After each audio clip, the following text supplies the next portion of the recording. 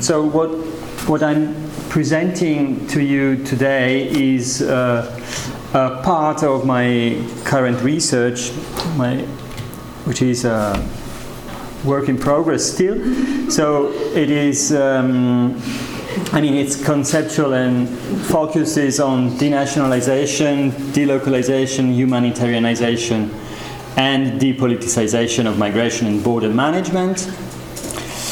And its geographical focus is on the externalization, Tunisia, Libya, and Egypt, what actors are doing what there.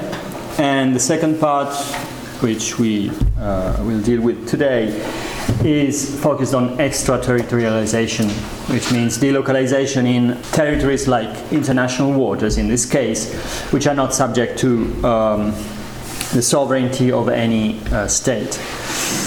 So a few words on the key concepts. Denationalization, I use this term in the sense given to it by Saskia Sassen, which argues that there has been the role of non-state actors have increased, which doesn't mean that states are no longer important, but there's an increasingly hybrid. There are increasingly hybrid patterns of power and of sovereignty. This we can also see in the field of migration and border management, because there has been a stunning increase of international organizations, intergovernmental organizations, and non-governmental organizations participating to some extent in activities related to migration and border management. And this, and also private companies. And this is also linked with the phenomenon of delocalization.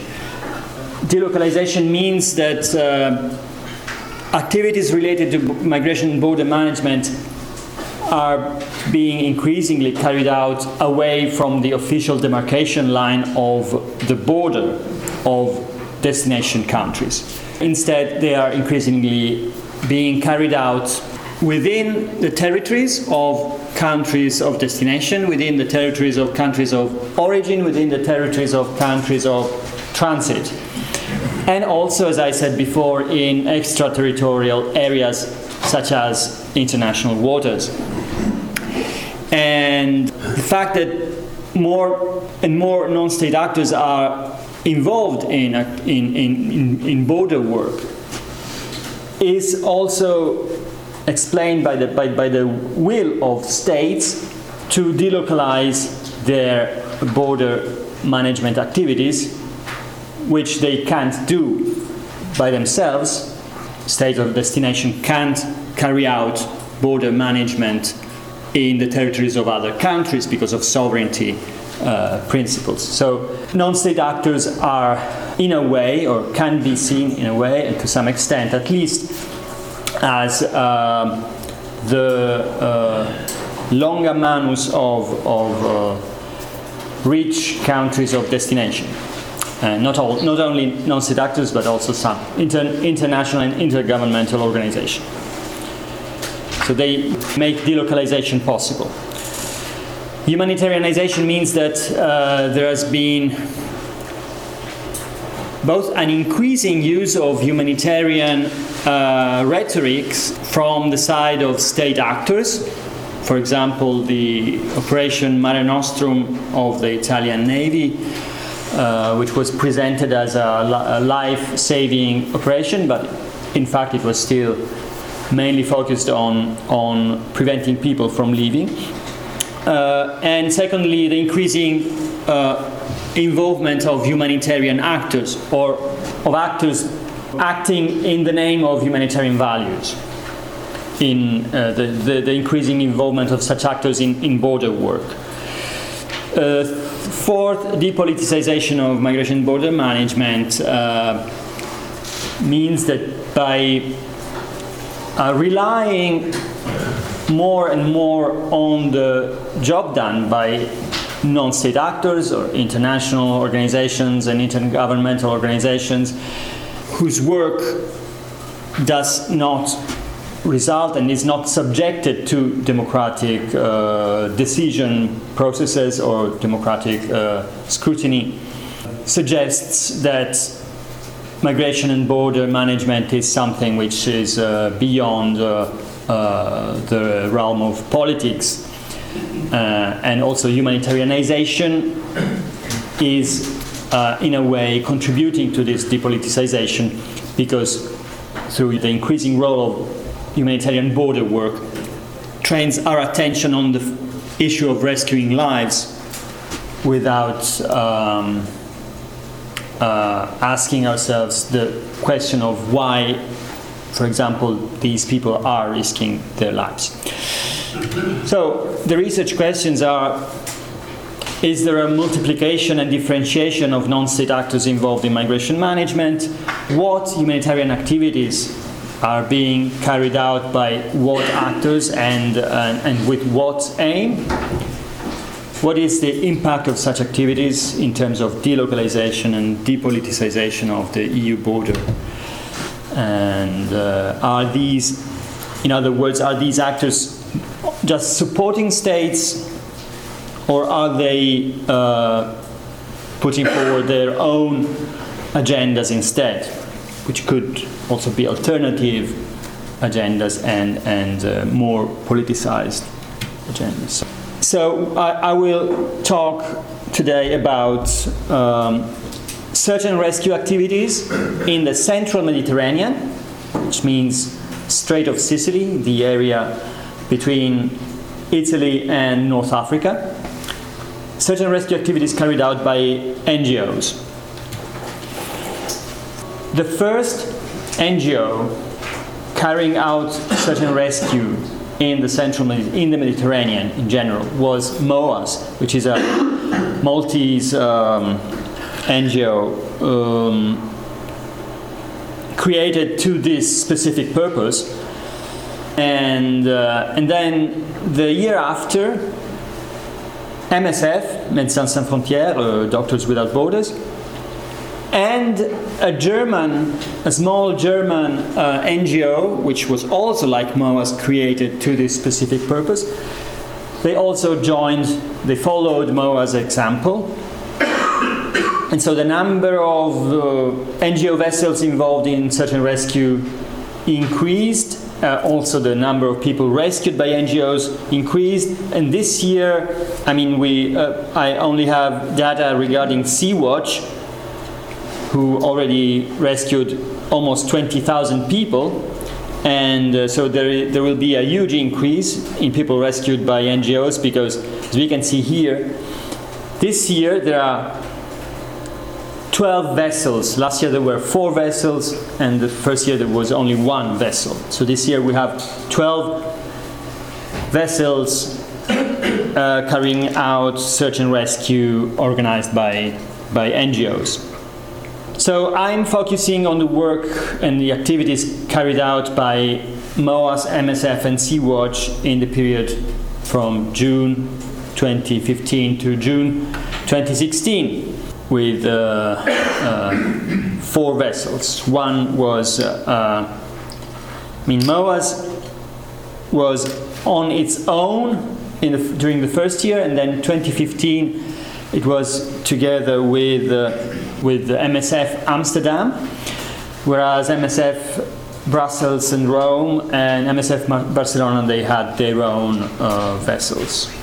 And the Sea-Watch was on its own. And then this year, MOAS ended its cooperation with MSF, and they are carrying out search and rescue with the Red Cross, with 2 different vessels. Now, the first thing I'm looking at is their political stance. So what they say about border policies, because humanitarian organizations, this has always been a central, a crucial issue. To what extent is humanitarian work only about saving lives, and providing relief to the suffering, and to what extent is it or can it or should it also be a political task. And MOAS is clearly adopts a neutral position.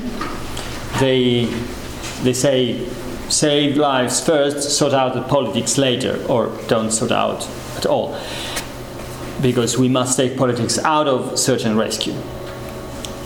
MSF and Sea-Watch instead are very critical about the current EU border regime and border policies.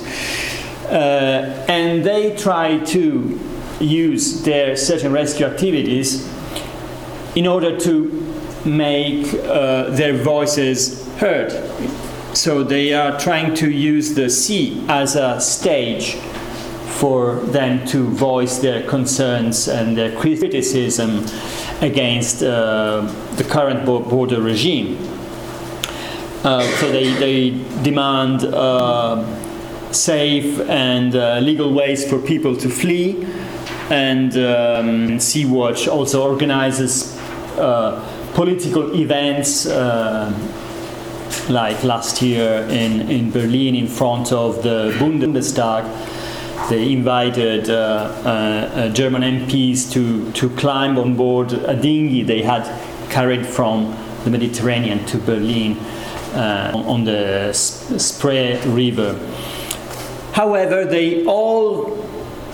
although international waters are free for navigation, but search and rescue is coordinated by the Italian MRCC, which means Maritime Rescue Coordination Center. Actually, they all carry out their activities in the area close to Libyan national waters, which theoretically fall under the Libyan search and rescue region. By international law, the international waters are divided into search and rescue regions, and so in the area where they are carrying out search and rescue, it should be Libya taking the responsibility for search and rescue. But because of the unreliability of Libyan authorities, Italy has de facto taken over responsibilities for this area since late 2013. Now, although NGOs are theoretically free, I mean, when it's about carrying out search and rescue, they are under the coordination of Italian authorities. So they are free, but search and rescue is coordinated by Italian authorities, by the Italian Coast Guard. And they also request NGOs to not only they direct them and they tell them where to go, but they also ask them to ferry them to Italy, which means, first of all, increased fuel costs. Secondly, and more importantly, for NGOs, leaving the search and rescue area and traveling to Sicily or even southern Italy, sometimes even Apulia, which means that you have to travel for a couple of days and then back. So you leave the area, you reduce search and rescue capacity. Although the Italian Coast Guard says that they always, when they decide which boat should ferry migrants to the mainland, they always think about not reducing search and rescue capacities in the first place. But the problem is that the other vessels in the area are military vessels. So if an NGO leaves, then there are Navy vessels whose main task is not search and rescue, but it's exchange of information and policing and trying to prevent people from leaving Libya. So MSF and MOAS, they do accept people and they do accept to carry out the ferry service. Transfers, Sea-Watch had such a small boat the first year that they weren't able to carry anybody. And this year they have a larger vessel, but they didn't equip it in a way that is suitable. And anyway, they made it clear from the beginning, no, we don't want to take anyone on board. In the end, if they were officially required to do so, they would have to do so, but so far they were never forced to take people on board and ferry them. The MSF only has a problem with EUNAVFOR-Med, because EUNAVFOR-Med is the European mission, which is focused on combating smugglers in Libya. So their activities are really focused on it's police activities in the first place. One reason for accepting to transfer people to the mainland for NGOs is that they have much more visibility when they disembark people, because television and newspapers will report about MSF disembarking 400 people, whereas they won't report, or only rarely report, about Sea-Watch rescuing 400 people at sea and then transshipping them to the MSF ship or to the Navy ship. So, of course, much more visibility, which means more donations, because they depend on donations, and also increased chances to make their political voices heard. So there are pros and cons. So why should a slower vessel ferry migrants to the mainland, a slower NGO vessel, if there are Navy vessels and Coast Guard vessels which are much faster? So it doesn't make much sense. Anyway, another issue: cooperation with state authorities regarding intelligence activities.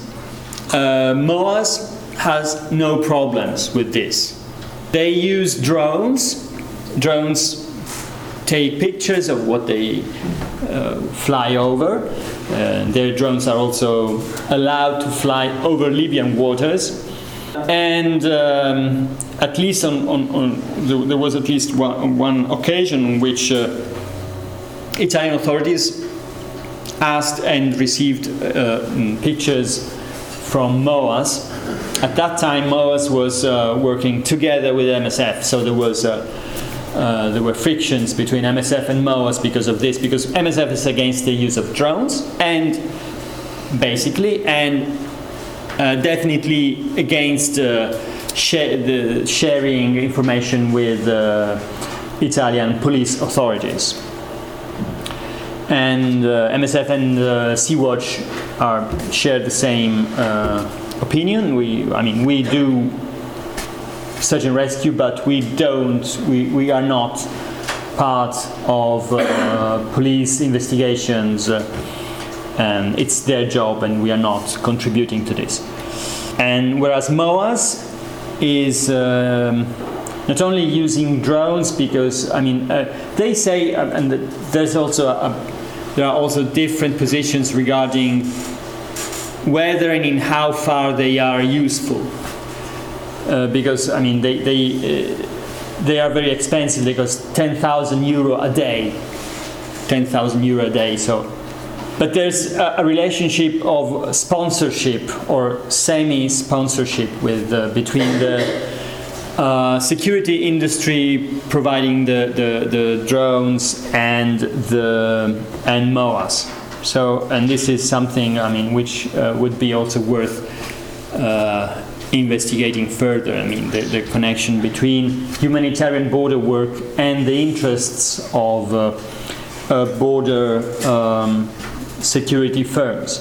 Now, as I said before, MOAS are allowed to fly drones over Libyan waters, which could be useful. MSF say it's not useful anyway. The MOAS say it's very useful. But regardless of whether it is and in how far it is useful, what do they do if they spot a vessel in Libyan waters?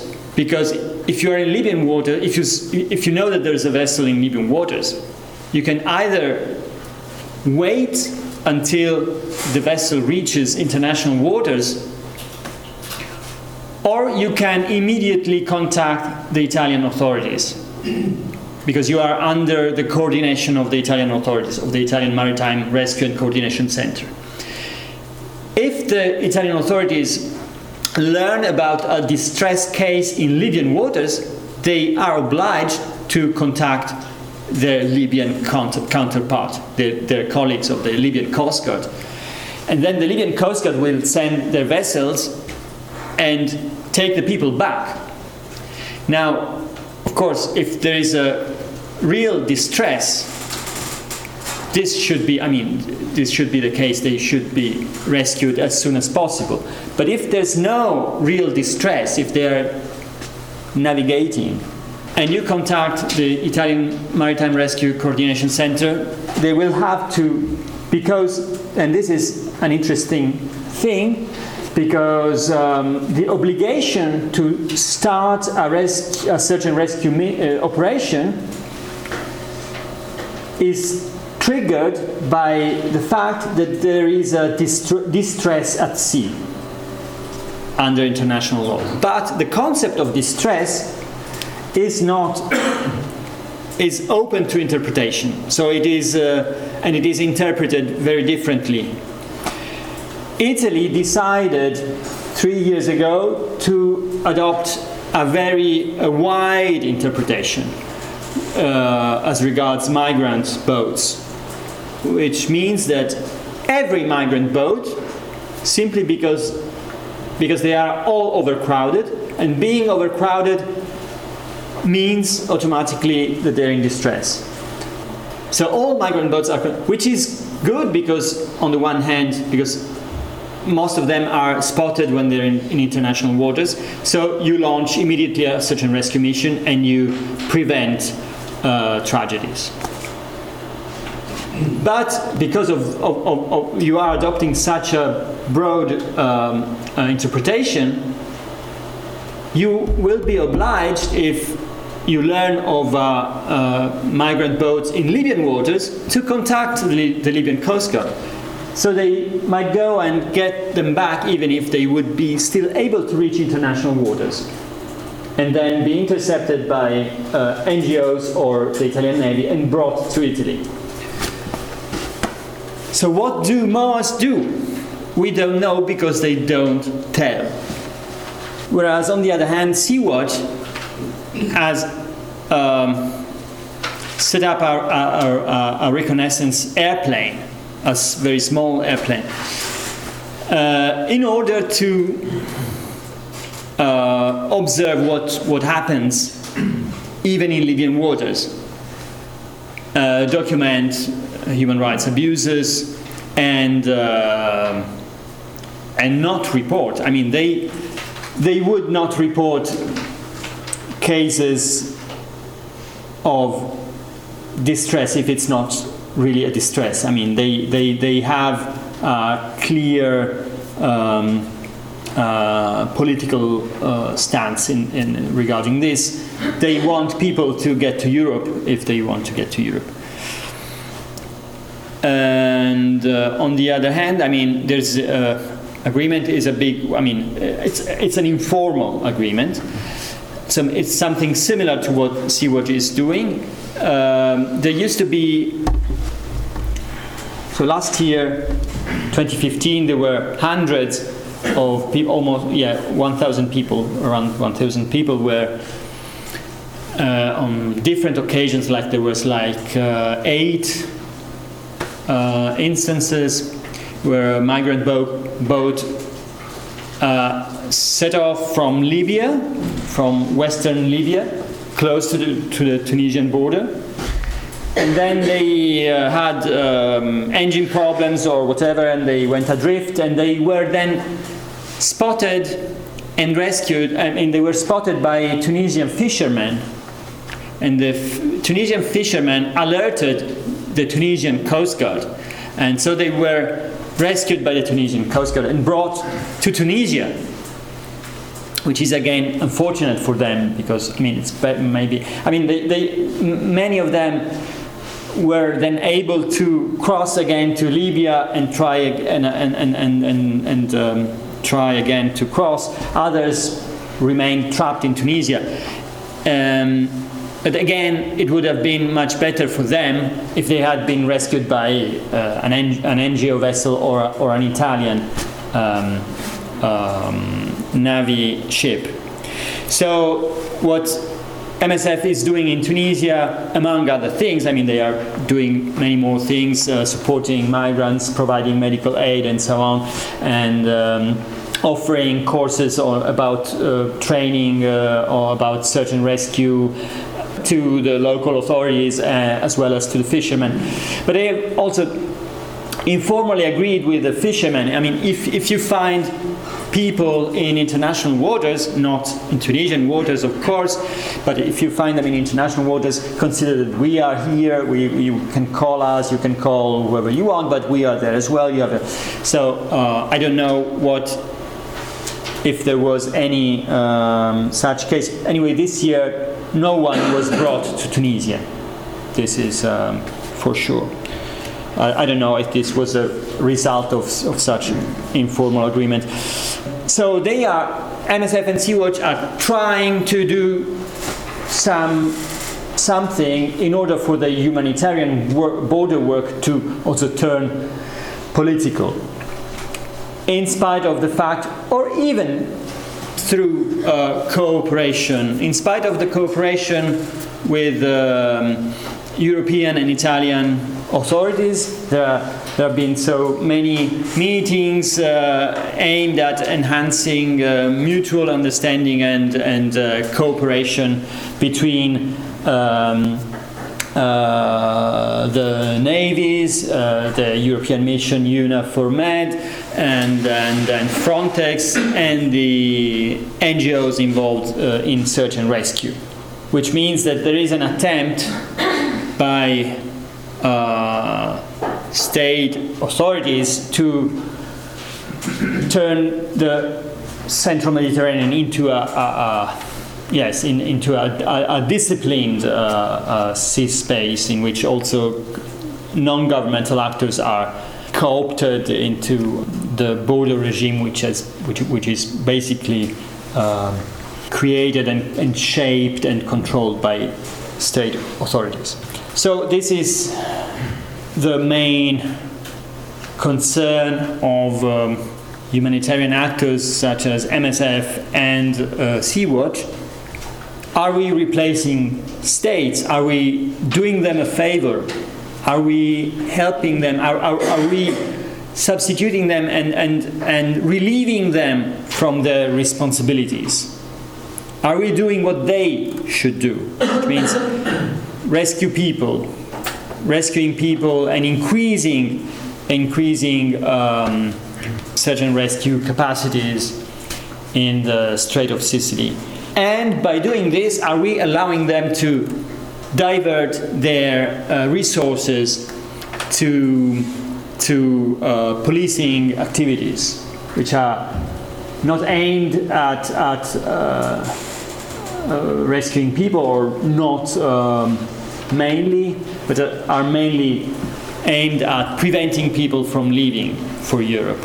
So, for one, we can conclude that clearly, NGOs are being involved in a way in the delocalization of the Mediterranean border regime to international waters. NGOs have long been part of delocalization processes in the field of migration and border management, but so far, until 2014, they were absent from international waters. So this is something new.